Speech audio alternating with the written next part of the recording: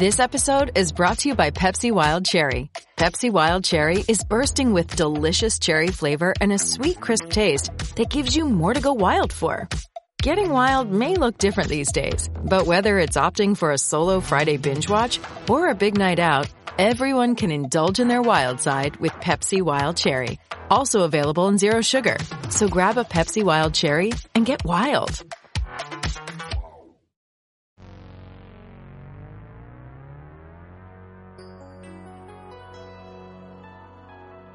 This is Larry H. Russell, host of Celtics Beat and author of the critically acclaimed book, Fall of the Boston Celtics, which you can still download for free by logging on to www.clnsradio.com/LHRbook. Welcome on into another edition of Celtics Beat, being brought to you today by our sponsors, the home of online video tutorials, lynda.com, and Audible. Audible is the leading source of audiobooks online with over 180,000 downloadable titles to choose from. And because of your listenership, Audible is offering your first audiobook on them by simply logging on to audiblepodcast.com/Celtics. That's audiblepodcast.com/Celtics. Today is Sunday, October 4th. I am Larry H. Russell, and this is Celtics Beat on CLNS Radio, presented by Lynda and Audible. Thank you for downloading yet another show. Mini milestone show number 125. Special show means a special guest, the one, the only Bob Ryan. If it's possible to be a legendary sports reporter, he would be the one. In the words of Tony Kornheiser, the quintessential American sports writer, the praise is endless and well-deserved. But Bob is back, returning to Celtics Beat once again. First show for us for October. We'll have basketball games officially this month. End of the month, October 28th, Philadelphia 76ers opening night. How do you get in the building? Well, we'll give you a few ways. One is simple. Buy tickets. Where? Well, one option, TickIQ, TickIQ.com. TickIQ is your one-stop shop for all your ticketing needs for not just the Boston Celtics, but for all the locals, concert, shows, and more, where you can get to where you want for the most efficient prices possible, and to get 5% off all TN tickets and TickIQ certified events. Enter code CLNS, that's CLNS, for 5% off upon checkout. Again, TickIQ.com. Now, you want to get in the building for free? Well, enter our contest. Closing in on a week here. We will announce next week on the October 11th edition of Celtics Beat. You still have time. Simply enter by subscribing, rating, and reviewing Celtics Beat on iTunes and or Stitcher. I guess you would increase your odds if you do both. But and or Stitcher, random drawing, that is it. Winner will be drawn at random and announced on next week's show. Again, simply give us a rating and a review. Let us know what you think of the show, and we will pick a winner to attend opening night against Philly for the Donut. But we got games this week. Overseas, across the pond, the team will travel to Italy, play a couple of international squads. First stop will be in Milan. And when we return here for the 11th and announce our winners for the contest, we'll also have some preseason games to digest. Last week on this show, for our audience, for their sake, because I thoroughly adhere to the comments and what they say, I avoided this topic. I know we've gotten feedback on this. And obviously, feel free to let us know what you think of the show anytime, anywhere, be it on iTunes reviews or reaching out to me personally, email, Twitter, Facebook, whatever. Even if it is critical, we have open ears, open minds here. So we avoided the discussion last week after Media Day. It was really the only story because it was a story where we put all of our eyes on it. And I guess you know where I'm going. And I'm going to discuss it now this week because I personally believe it's all we cared about going into Media Day. It's all what everyone else discussed about after Media Day and the coming days afterward. And even now, we're a week and a half past the Media Day, and it's still part of the discussion. So I guess I have to do it. I have to add what I have to say. Jared Sullinger and his physical appearance, really, let alone conditioning. Because, yes, as we've said, we don't have any games to work with yet, really, just appearance. And we are always told, don't judge a book by its cover. But guess what? I'm going to judge the book by its cover. You know what I think there. what I've said on prior shows, last spring, over the summer, and now the question is this. It really is. What is the question, you ask? Well, it's our Facebook question of the week, presented by Harrys.com, a jewel of an internet company providing you with smooth and, most importantly, cost-effective shaves. Say goodbye to money going down the drain and utterly absurd arm and a leg prices for drugstore razor blades, and sign up for an account with Harrys at Harrys.com for a starter's kit, which goes for $10, including a razor, shaving cream or gel, and a month's worth of braids for, again, all of $10 by simply mentioning Celtics upon checkout. That is Celtics at Harrys.com. No questions there. But here is the one. Celtics Beat audience. What is Jared Sullinger's future with the Boston Celtics? Again, Facebook.com/CelticsBeat. That's Facebook.com/CelticsBeat for our Facebook question of the week being presented by Harrys.com. Here's where I stand on this, and I want to bring this up with our guest Bob Ryan a little later in the show. But to me, I think it's time to cut the cord. Be it during this season, if there's an opportunity that presents itself, or just at the end of the season, move on. I'm not going to go all blowhard talk radio host on anyone. I avoid that at all costs. I think our listeners get enough of that with all these other media outlets, and sadly, with the rest of the media, so we try to avoid that here.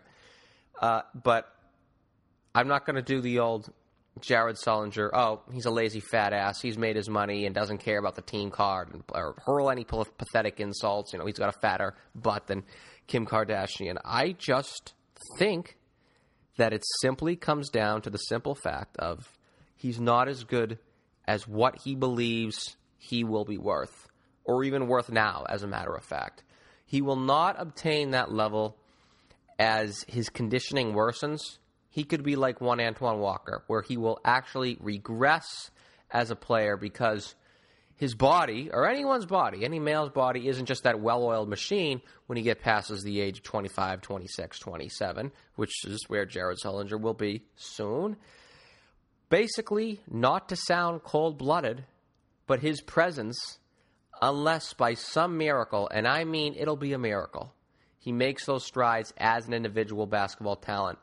But his presence at this point is just not necessary to the long-term and present health of the Boston Celtics. It isn't. What he offers to this team is either trivial or negligible. And I've always been of the belief, not just in basketball, not just in business, but in your life, that of which is unnecessary shall always be discarded. And at this point, it's time to throw in the towel here. Just like it was at this time last year with Rajon Rondo. And the interesting thing is, Danny Ainge is saying the exact same thing this year as he did last year with Rondo.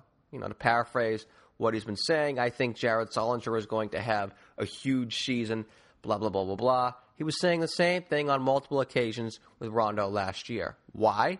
Well, he's praising his most discussed about player, and of course, too, the media and reporters are smothering him with such questions, with Jared Sullinger questions. The ratio of Jared Sullinger to, say, Tyler Zeller questions, it's a little weighted one way. I think you know which way it is. But he's saying exactly what he did this year with Sullinger as he was last year, to a T. Fortunately for Ainge and for the Celtics, I think because of his offseason program, even though it clearly looks like there were minimal results there because of that, and because he has yet to experience the rigors of an extended season, an extended regular season, I've not only made this prediction earlier this summer. This is a proclamation. Jared Sullinger will get off to a good start in the early stages of this coming season. He has the talent. We've seen it. We already know he has the talent. I have no doubts. November, December, expect a borderline all-star performance from him because his body is fresh enough. It won't betray him, yet, and he has that talent. You've always seen, even go back last year. You can go back, Game 4 against Cleveland. Guy essentially just started playing again after months upon months off, and you can see it. That talent, it's always going to be there. And he's always going to show those flashes of, I don't want to say greatness, that's a little bit of an extreme word, but flashes of being a very, very good basketball player. But his health will never enable him to sustain that long term. So you're always going to see a game here, a game there, even from an out-of-shape Jared Sullinger, just like last year, where it'll want to believe, oh, geez, if he can only do this consistently. Well, his health is going to prevent that.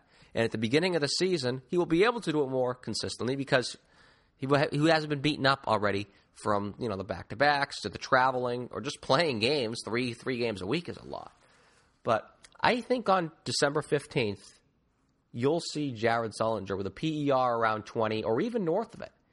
And hopefully for the Celtics' sake, they see that as an opportunity to cash out on him rather than be fooled by it because, trust me, it's going to be downhill from there.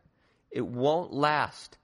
So the onus could very well be on management now, not on Sullinger. I just think Sullinger, he is what it is at this point. And we're now in year 4. You see that on training camp after hearing as much as we heard all this summer, and you see him that day. He is what he is. So now I believe the onus is now more on the management to make the right move. I, for one, even if he does flame out, which would be disappointing in its own right, yes, he was a late pick in the first round. It's not crippling to the organization like if he were a lottery pick and the team whiffed and the Celtics passed up on all these players. But when he fell due to health and physical reasons, not due to basketball or ability reasons, I know the Celtics organization, we as fans, I think we were all universally excited at that opportunity. And to this day, it was still the right pick. I thought he got off to a great start. Coming into the league his rookie season, he showed all of his abilities. He showed that the skills that he had in college as one of the premier college and high school players during his time. He showed that those same skills would translate to the NBA. Now it was a matter of adding to his repertoire. And I should bring this up. Obviously, the Celtics made the right trade with that Brooklyn Kevin Garnett, Paul Pierce trade. But I wonder if a guy like Jared would have developed a little bit better if he had the right veterans around him, if he saw professionalism from the Kevin Garnett through his first 3 and now 4 years in the league. I'm not saying that definitely would have been the case, but it is food for thought nonetheless. But back to this topic. I think he has in some aspects in terms of adding to his repertoire coming in the league. He's done so. He's increased his range. But really, since day one, it's really been about obtaining a more, professional physical stature, if that's the way to describe it, so he could sustain these rigors of the NBA season and not be on the shelf for half of it, and to be able to be more conditioned so he can play longer throughout the games, and also, this is what we also haven't discussed, hold his own defensively, which, lest we forget, has been a tremendous detriment to him as a player and to the Celtics these last 3 years. Not to sound too harsh, but there have been games when he's been abysmal on the defensive end, and he's been taken advantage of. And we forget about that now because the only thing with him as we look at him, it's quote-unquote good player with skill but doesn't have the commitment. We sort of forget about deficiencies like the defensive end. Of course, that correlates back to his conditioning. And I think, and have always mentioned on this show, that it is a little more complicated than he's lazy, he doesn't want it, he doesn't work hard. And this is where it all goes back to John Lucas. And everyone's raving about this washout. I hate to, throw a word like that, but that's how I'm going to describe John Lucas.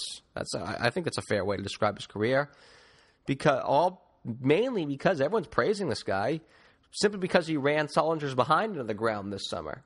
Like that's really a hard thing to do, to be a 60-some-year-old and just scream at a 20-year-old who needs to make millions of dollars. And I think anybody could do that. Do little John Lucas or any Jiminy Joe who lives in his mother's basement could be a yeller and a screamer rather than to actually work out themselves. And I read that piece on CSNE.com about Sullinger's training with Lucas, and I laughed. It's ridiculous. I legitimately laughed. All these goofball activities that Lucas supposedly had Sullinger doing, and getting up at 6 o'clock in the morning. What is this, summer camp for 9 to 12-year-olds up in the forests of Maine? Or are we talking about developing a basketball talent here who a franchise has invested millions of dollars in? Because that's what happens when you entrust your health into someone who threw away their basketball career for the sole reason of not knowing and actually taking care of their body. And yes, I'm speaking on John Lucas.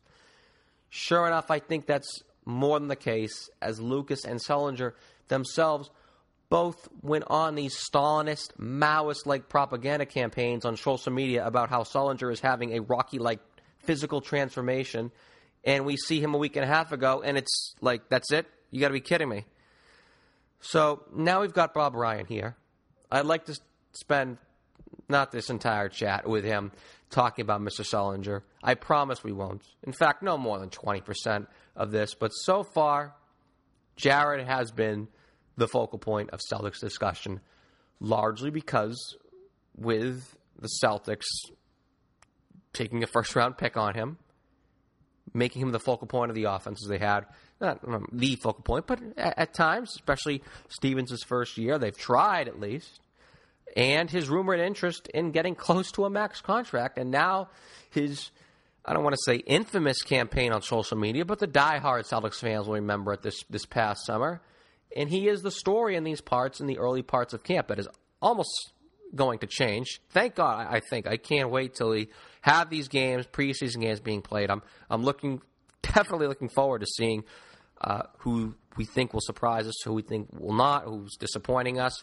Just something to digest. But this is what we have on us right now. And the biggest thing will be that if he does get off to a good start, which I think he will be a borderline all-star guy, producing that. Hopefully, Boston capitalizes on that, because I am positive he will not be producing at that level come February. Anyways, Bob Ryan, longtime sports writer for the Boston Globe, author of many books, including his memoirs, Scribe, My Life in Sports, still available at the usuals, your local independent bookstores, Amazon.com, and yes, as an audiobook, audiblepodcast.com/Celtics, and now available in paperback as of September 1st. Our interview with Bob is brought to you by DraftKings. Your season-long fantasy football team may be going strong, but you don't have to wait until Week 16 to get paid. Put your fantasy skills to the test every week this season at DraftKings.com, America's favorite one-week fantasy football site. With one-week fantasy, there are no season-long commitments. Got an injured player? No problem. It's like a new season every week, so you're never stuck with the same players. And get this, DraftKings is crowning a new millionaire every week this season. That means you could turn your love of football into the payday of a lifetime. Just pick your players, pile up the points, and pick up your cash. That is it. Believe me, you've never experienced football like this before. This isn't fantasy as usual. This is DraftKings. Welcome to the big time. Hurry to DraftKings.com now. Use promo code New England and play for free with your first deposit in this Sunday's $1 million fantasy football contest, where first place takes home $100,000. Enter New England for free entry now, only at DraftKings.com. That's DraftKings.com. Mr. Bob Ryan, welcome back in a Celtics beat. Thrice is nice. Hey, good to be back. So training camp is now underway, mercifully. Although in one sense it's a bit of a grind in itself, in my opinion, especially for the beat guys. Obviously, you were one not too long ago. You know, yada, yada, yada. We had all the great off seasons. We're all doing what's best for the team. We're going to surprise people this year. Cliche quotes to death until the real games actually begin. But I've been saying on the show, or not really, over the summer, let's be real with ourselves. If there was really anything of intrigue, and I get criticized by what seems like a wide portion of our audience, that's why I didn't go there on last week's show. But as we know, there really isn't much you can get out of things on media day, the early phases of training camp. But if there was one thing of intrigue, it's like, okay, what does Jared Sullinger look like? And I thought it was a bit of a... I've been interested in his whole circumstance from the beginning because the guy intrigues me. He does one thing. He has a knack for rebounding. He's a natural-born rebounder.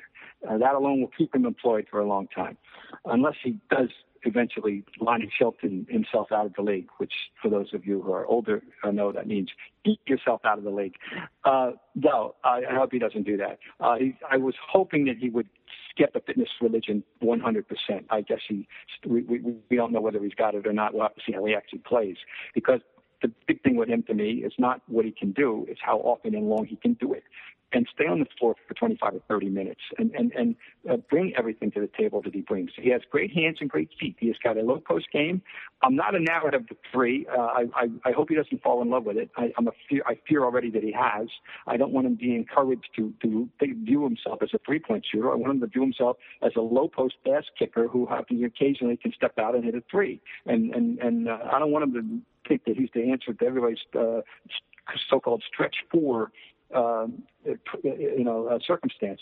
Anyway, yeah, he's an intriguing player because the cliche is he does things you can't teach, and you can't teach his rebound instinct.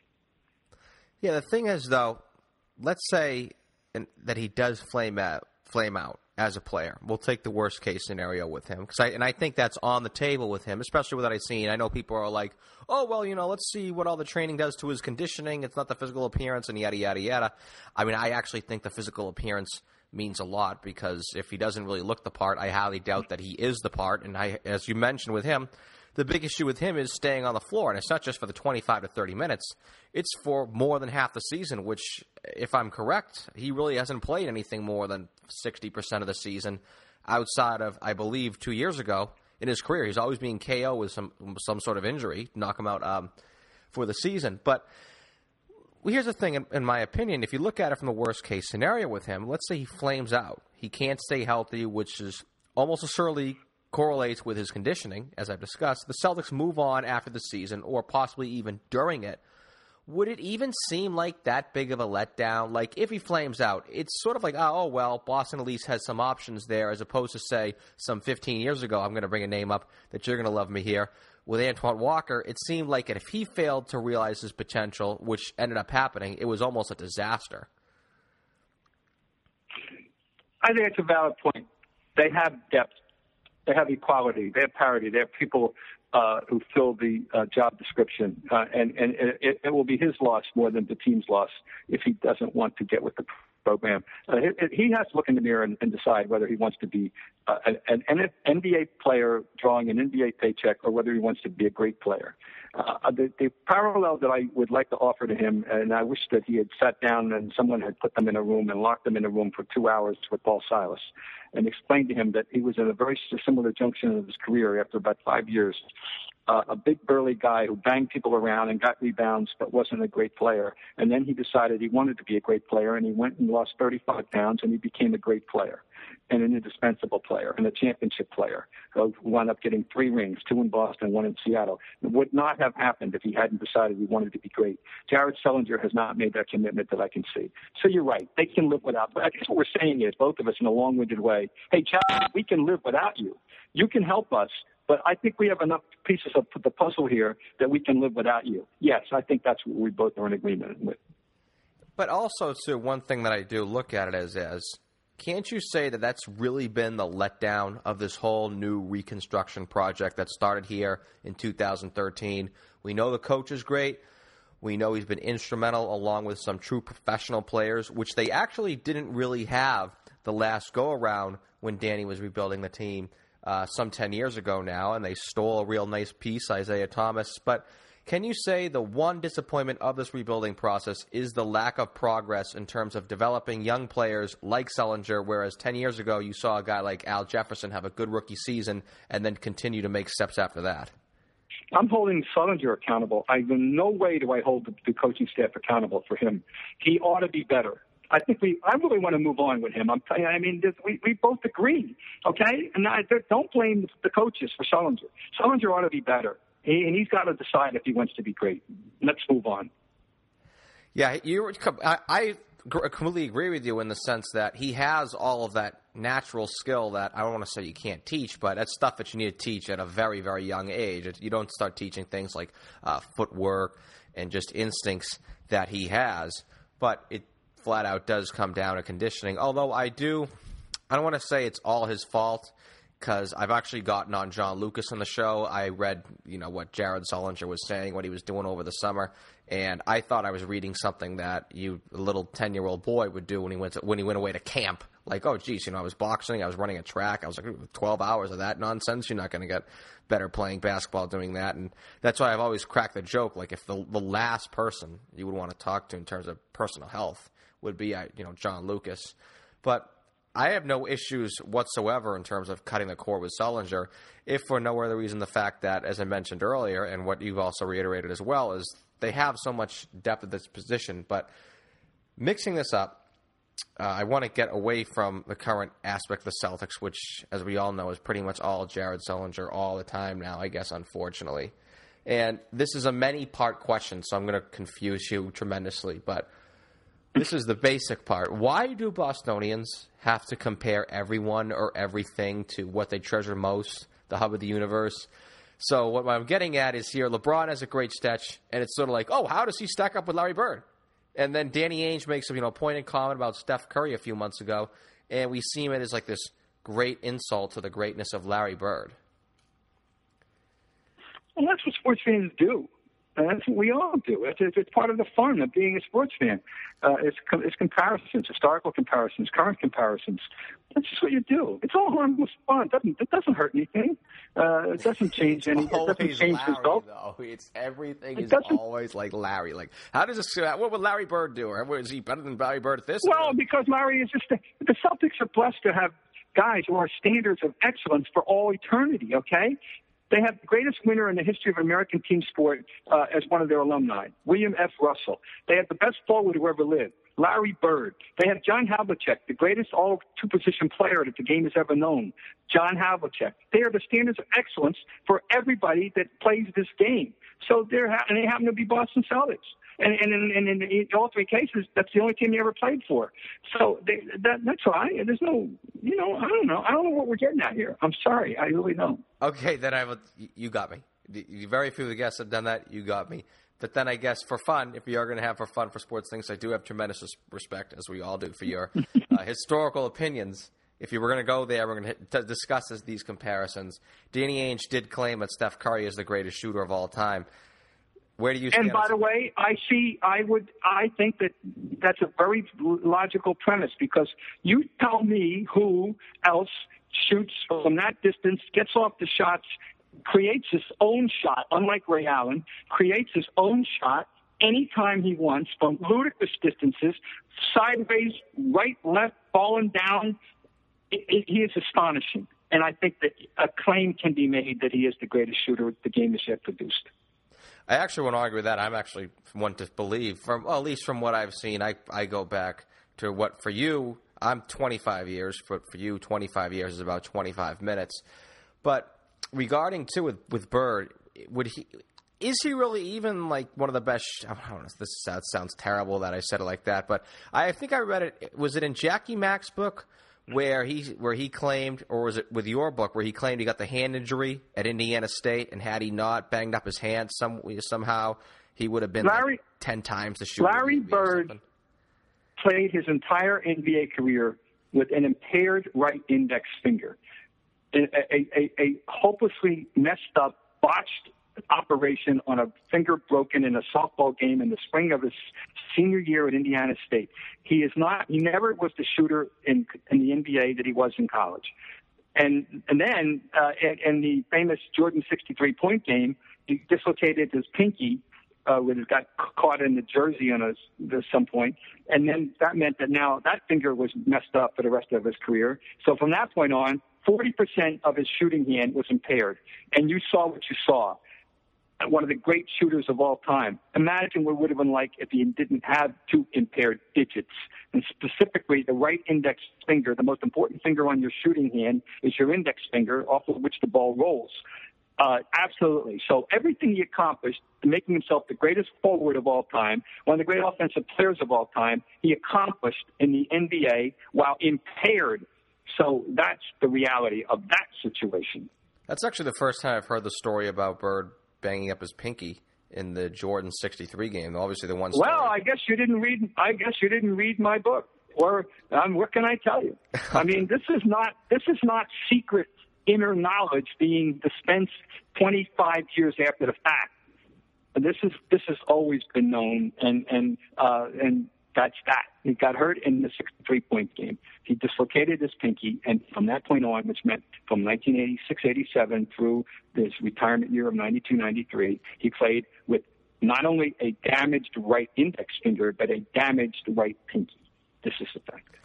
And then, of course, he had that hand injury back in '85, the infamous story that Dan Shaughnessy broke with the famous odometer fixture. The Chelsea fight, yes, yeah, the most regrettable, the most regrettable incident of his career, no question. Yes, that's definitely been the red ink when discussing Larry. It's funny, too, one of the things to think about, had that occurred now in the age of Internet 2.0 as opposed to, say, 1985, when it got a footnote in a Dan Shaughnessy column in the Boston Globe. Anyways, got to break real quick, sneak in some words from our sponsors. Don't worry, I'm not going anywhere, and most importantly, Bob Ryan isn't going anywhere, so hopefully you don't go anywhere. Back after this.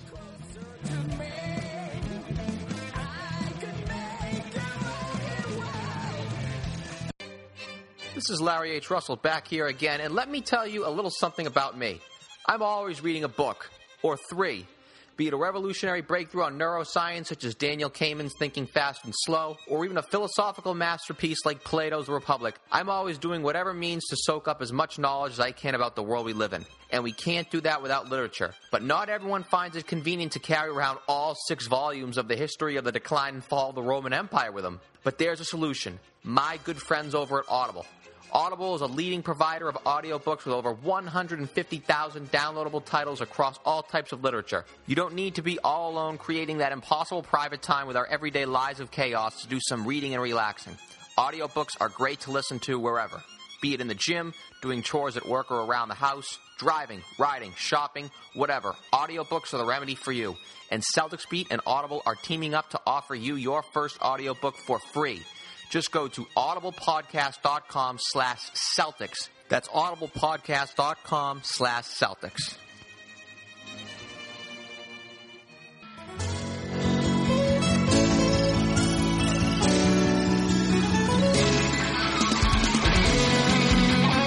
Thanks for sticking with us here on Celtics Beat. Bob Ryan, author of Scribe, My Life in Sports, paperback available as of September 1st.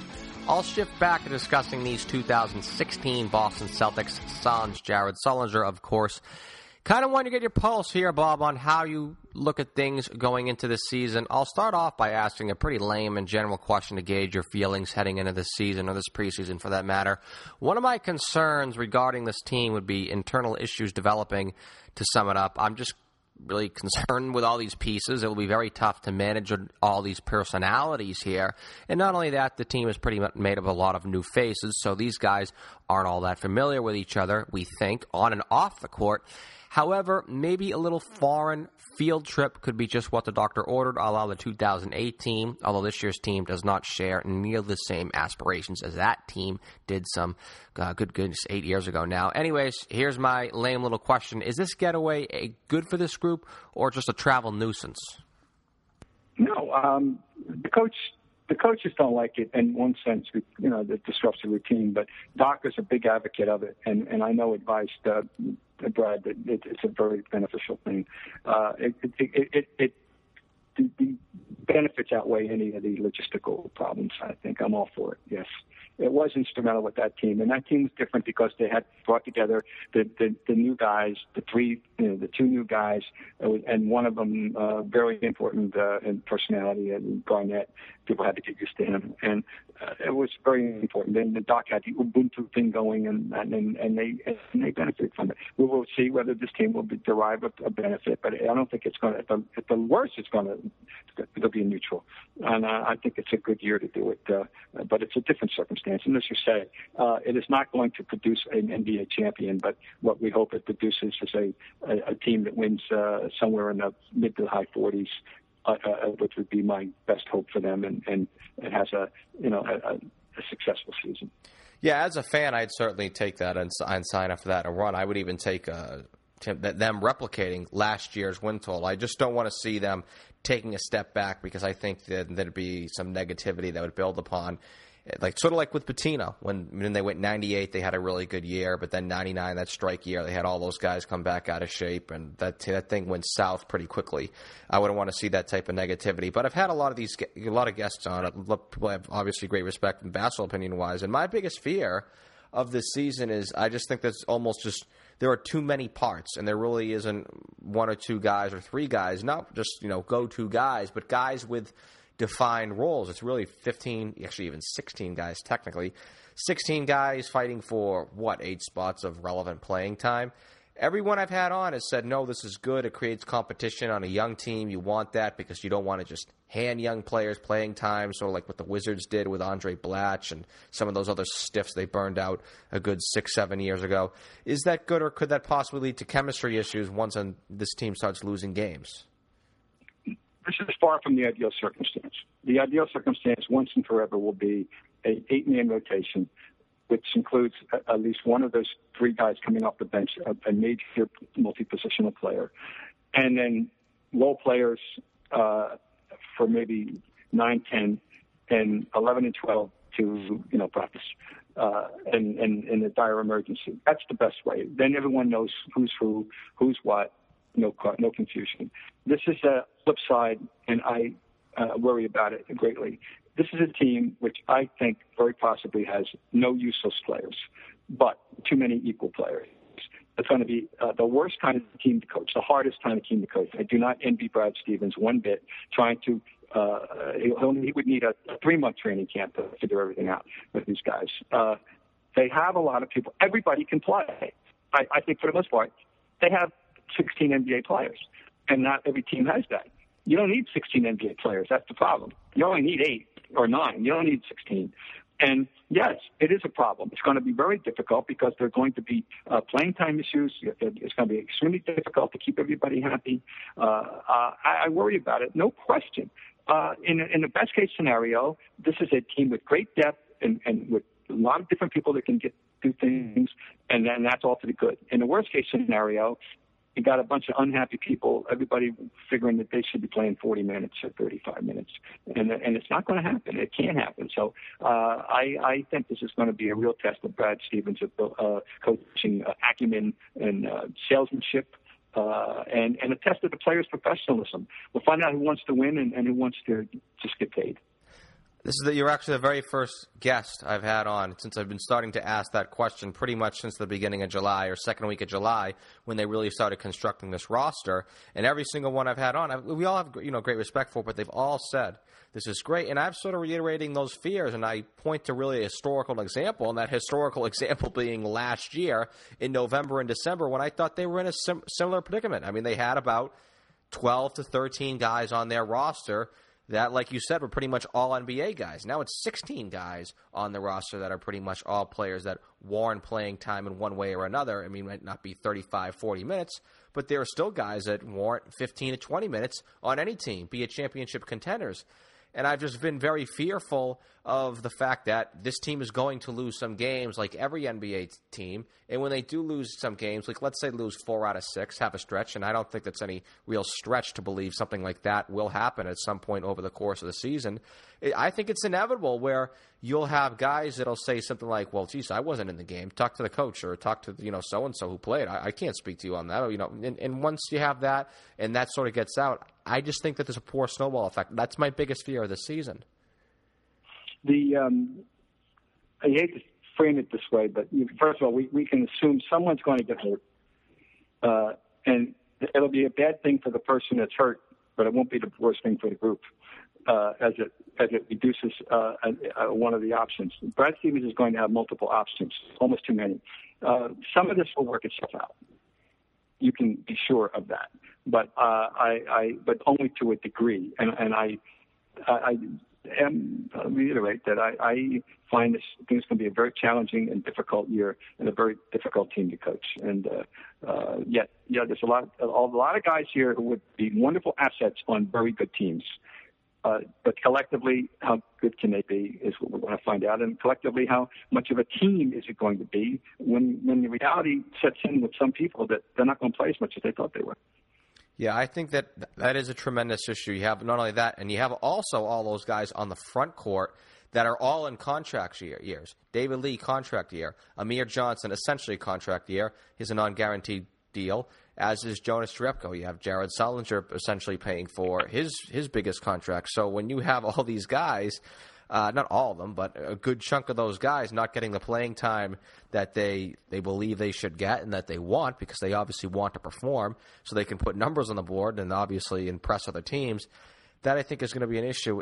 And one thing that I've really sort of harped on about this offseason, and I don't really want to sound like Mr. Negative because I do think the team will have a decent year. It just won't be as good as some people believe. I think they'll replicate last year's win total, but I also am concerned about worst case scenarios, which is me and you discuss. But one thing that I'm slightly upset about this offseason, I know that Superstar X, Superstar Y, Superstar Z were not available via trade. I appreciate the team being patient, but don't you think that the organization, to an extent, sort of owes Brad Stevens like just a more manageable roster rather than just constantly throwing mud against the wall and say, here, you figure it out? Because I think that's just stressful in itself. I would like to see him focus more on coaching rather than focus on coaching and focusing on managing egos. Well, what do you want? I don't know what you want. What do we want Danny to do? We don't want him to consciously take lesser players than.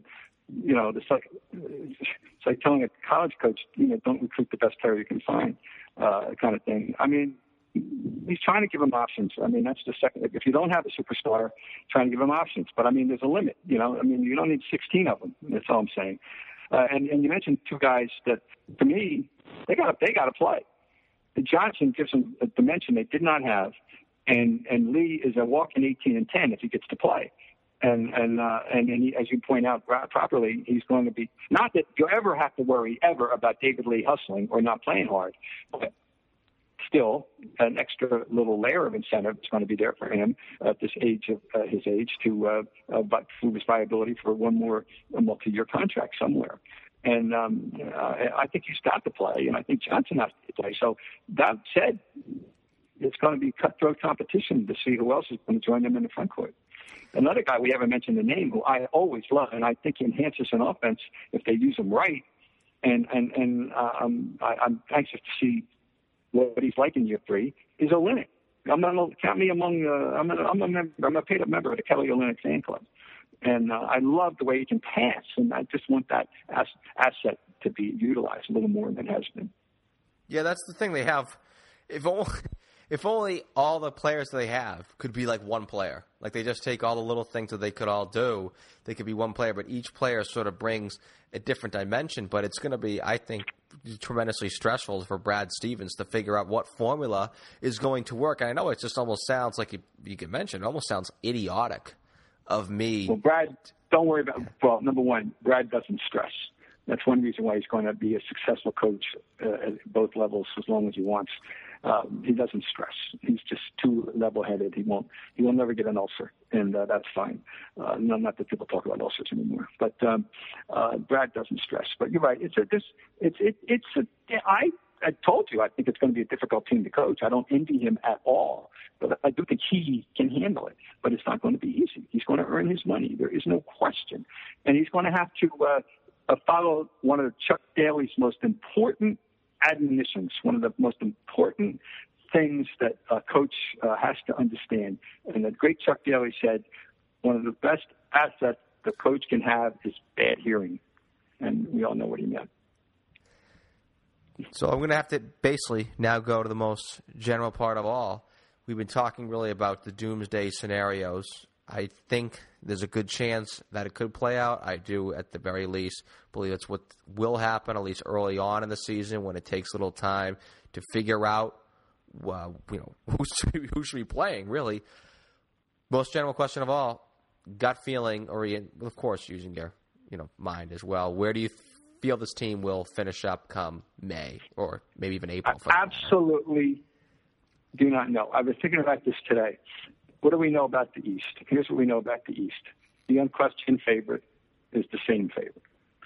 The next team up is either going to be Chicago, which, once again, as would become their norm, we have no idea what they're going to get from Rose. But I still like Chicago. Miami is clearly improved, and they're a playoff mortal lock. They're a home court advantage team. There's 3. Then we draw the line. The Celtics, are they any better than Toronto? Are they any better than Washington? Are they any better than Atlanta? Are they any better than Charlotte? Are they any better than – and the answer to those 4 is, I don't know. I think they're in the same boat as those teams. Then there's no one on earth, starting with the coach and the $12 million a year president, has any idea how good this new conglomeration of Knicks is going to be. It might be better than you think. I can't possibly tell you. The potential is there to win 45 to 48 games. But that same is true for a lot of teams in the East. The East is not anywhere near as good as the West yet, but it's creeping upward, and it is getting better. And there's a lot of teams in the same boat. And I think 3 safe playoff teams, and that's it. And I told you who they were. And there's 3 safe playoff teams: are Cleveland, Chicago, and Miami. And after that, for the other 5, there's a major battle going on. Yeah, see, I would streak down Beacon Street completely naked if the team won 45 to 48 games, because I am petrified, and legitimately petrified, if this team does creep back to, say, 37, 38 wins. There are some issues internally with chemistry issues. Some of these young players plateau or even regress for that matter. And you now go from year 3 to year 4. As an organization, you really can't sell the whole, well, we have all these draft picks things. Well, I guess you can. But I think as much as they have going for them in terms of, I mean, from the concrete standpoint, with all these quote-unquote, I hate using this word, but it's the word we have to use, assets, poker chips, what do you call it, with the draft picks.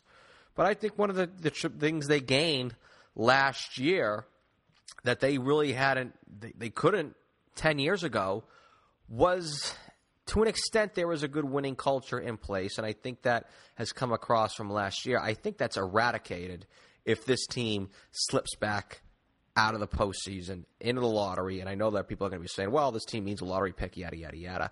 I still think that just maintaining or building upon, hopefully, what they had last year is far supersedes at draft choices whatsoever. And I would be tremendously concerned for the organization and maybe the future of some of the people they have in the organization if the team slips back into the lottery. Well, you're thinking too much, and I'm only worried about 2014-15. 15-16, excuse me. And really, I mean, you're thinking a lot. You're worried. I'm not focusing on that. I'm focusing on, I want to see, I'm not projecting or worrying about the ramifications of things go south this year until it does. I'm not worried about it. I'm just not. And I'm not denying what you said.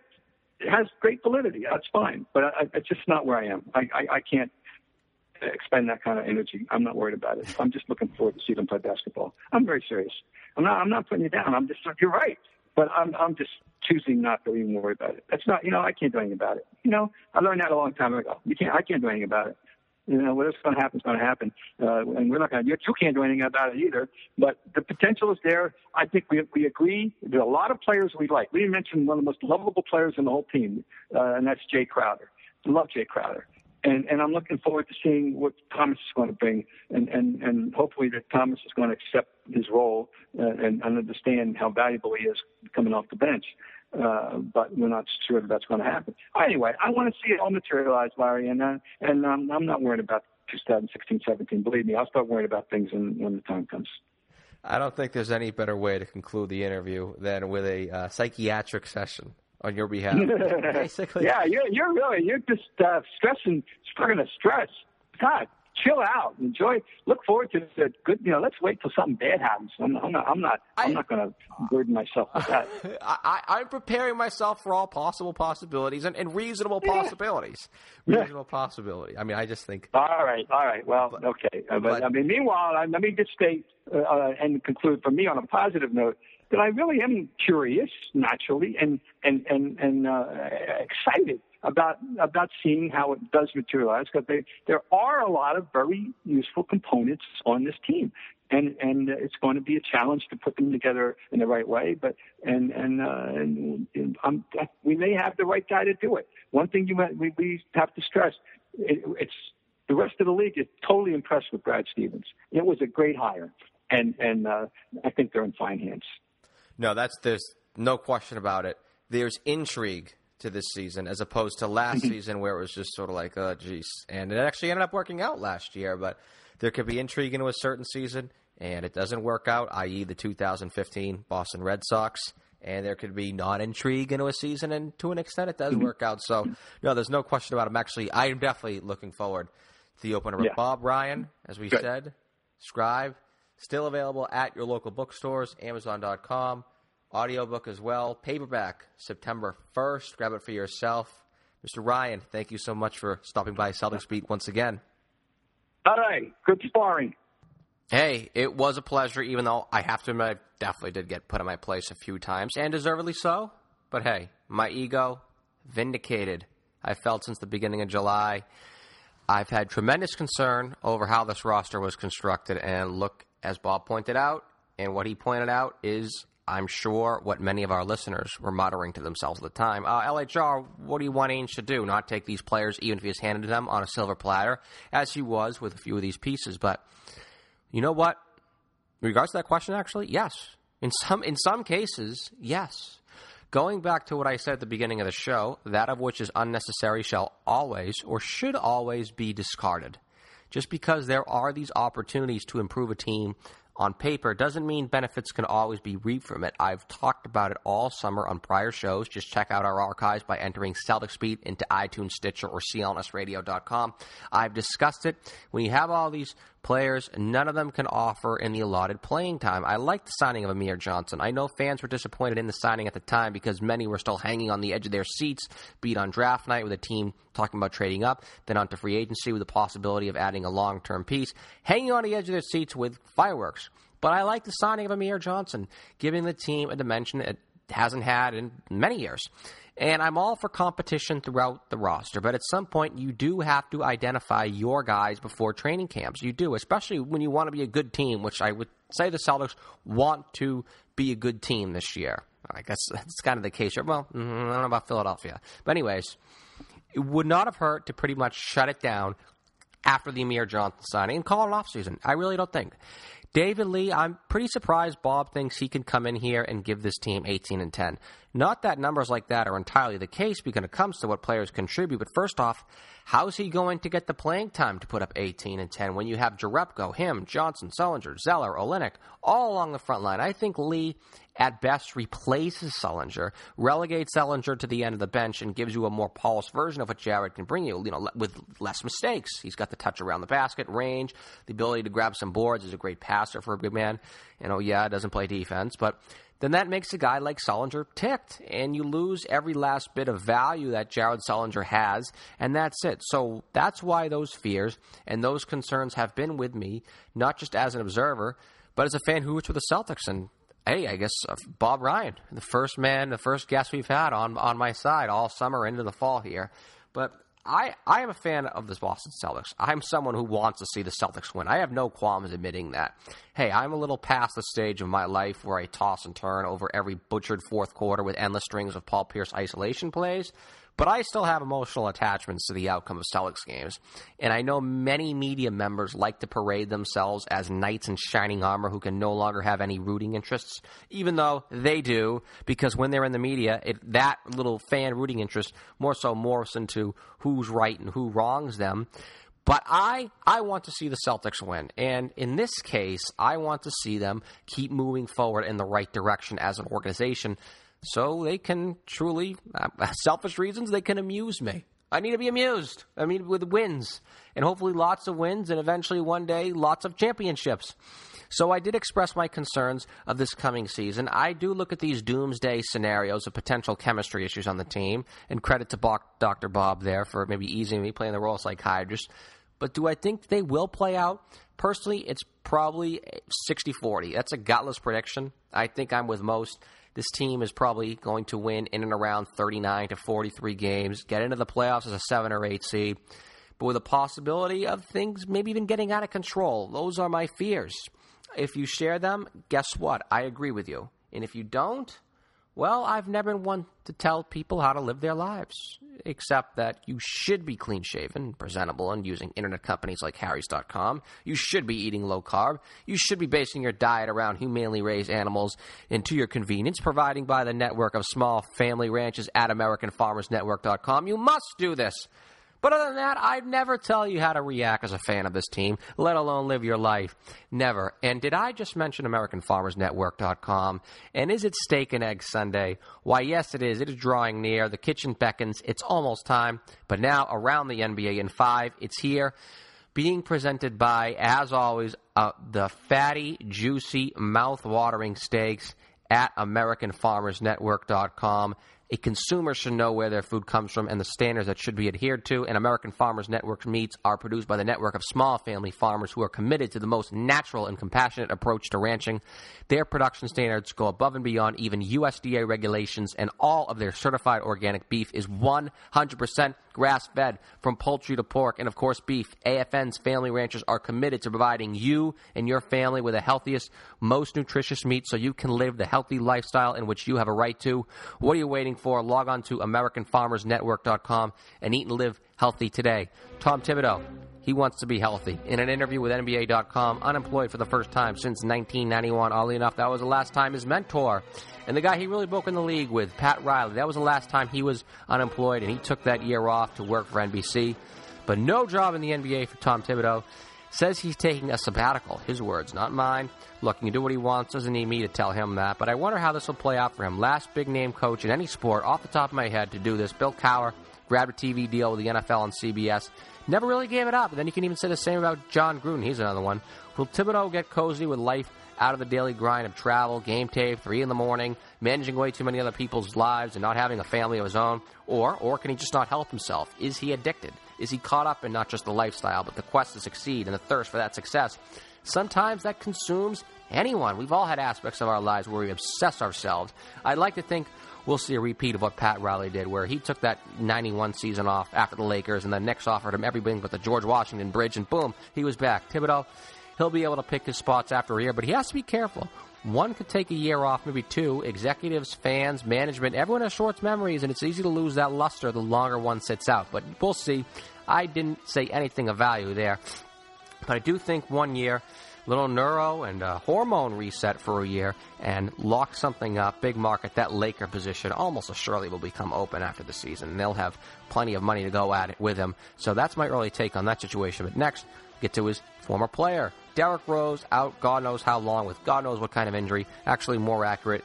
Timetable for return still is yet to be set, but a fracture in his face after sustaining a teammate's elbow in a practice this past week. I do not know why we use this to chastise Derrick Rose's work ethic or commitment to his craft. There are far and almost an endless array of instances we can do that with. But I don't think we need to use this, in this case, a freak injury, one that would happen to anyone, to defecate on the second half of Derrick Rose's career. That was not the type of injury where he hurt one of his joints without any contact. This was a contact injury. Look, if this happened to Lou Gehrig or Cal Ripken and that ended their streaks, we'd all be storming the homes of whoever committed these acts of assault. But with Rose, we blame the victim. Pure idiocy. Look, Derrick Rose has given all of his detractors, or anyone for that matter, plenty of ammo to question his character and makeup. But for the love of God, this is not one of them. I'm sure he'll see plenty of reasons in the later months, but we can leave this one for what it is. More injuries. Iman Shumpert, the defensive stopper on the wings for the Cavs.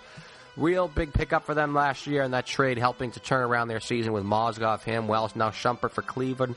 He'll be out 3 months, possibly till after the new year. I'm just going to call it a wrist injury, read about it. Not that advanced, and I won't pretend to be. But goodness, these injuries, they've begun. Pretty important piece to Cleveland, particularly in the playoffs last year as they dealt with a cascade of injuries with Irving, Love, and others. And it was the guys like Shumpert and Dellavedova, and a LeBron James guy as well. But the role players had their moments in key spots, particularly Shumpert, who, Jesus, not to go all Patriots, did his job, knocked down the occasional three-pointer, usually around a 40% guy, then provided toughness and tenacity, he has the ability to limit production from the opposition. Now with Cleveland, I know everyone is going to just get on them. They're cursed, etc. Easy. They're going to sleepwalk through the Eastern Conference and likely even in the playoffs. I mean, they made it to the finals with a skeleton roster last year, for goodness sakes. Stating the obvious once again, but as long as these bodies are there in June for whomever survives the Western Conference gauntlet, then and only then can we start dissecting who's in and who's out for Cleveland, because as much as we all hate to admit it, November, December, January, February, March, April, that's all trivial to Cleveland. LeBron James will be back in the finals, per usual, but as we saw last year, he's going to need the cavalry, be it from the horses like Love and Irving, as well as the infantry guys like Dellavedova and Shumpert, for them to take down anyone out west. Which, guess what? I think they will. I think it is their year. Okay, that is an absolute perfect way to wrap up this show. Booking a Cleveland championship. Well, not booking it. That'll be my prediction.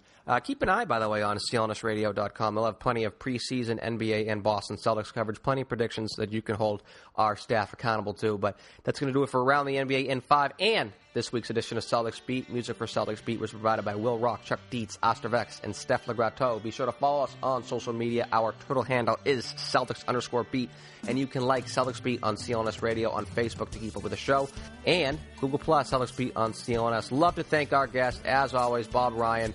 Thank you for stopping by once again, as well as our sponsors, Lynda, Audible, DraftKings, Harry's, and American Farmers Network for making this all possible. For our staff writer, Eddie Santiago, program director, Nick Gelso, and myself, the executive producer and host of Celtics Beat, I am Larry H. Russell. See you next Sunday for another edition of Celtics Beat, heard exclusively on CLNS Radio.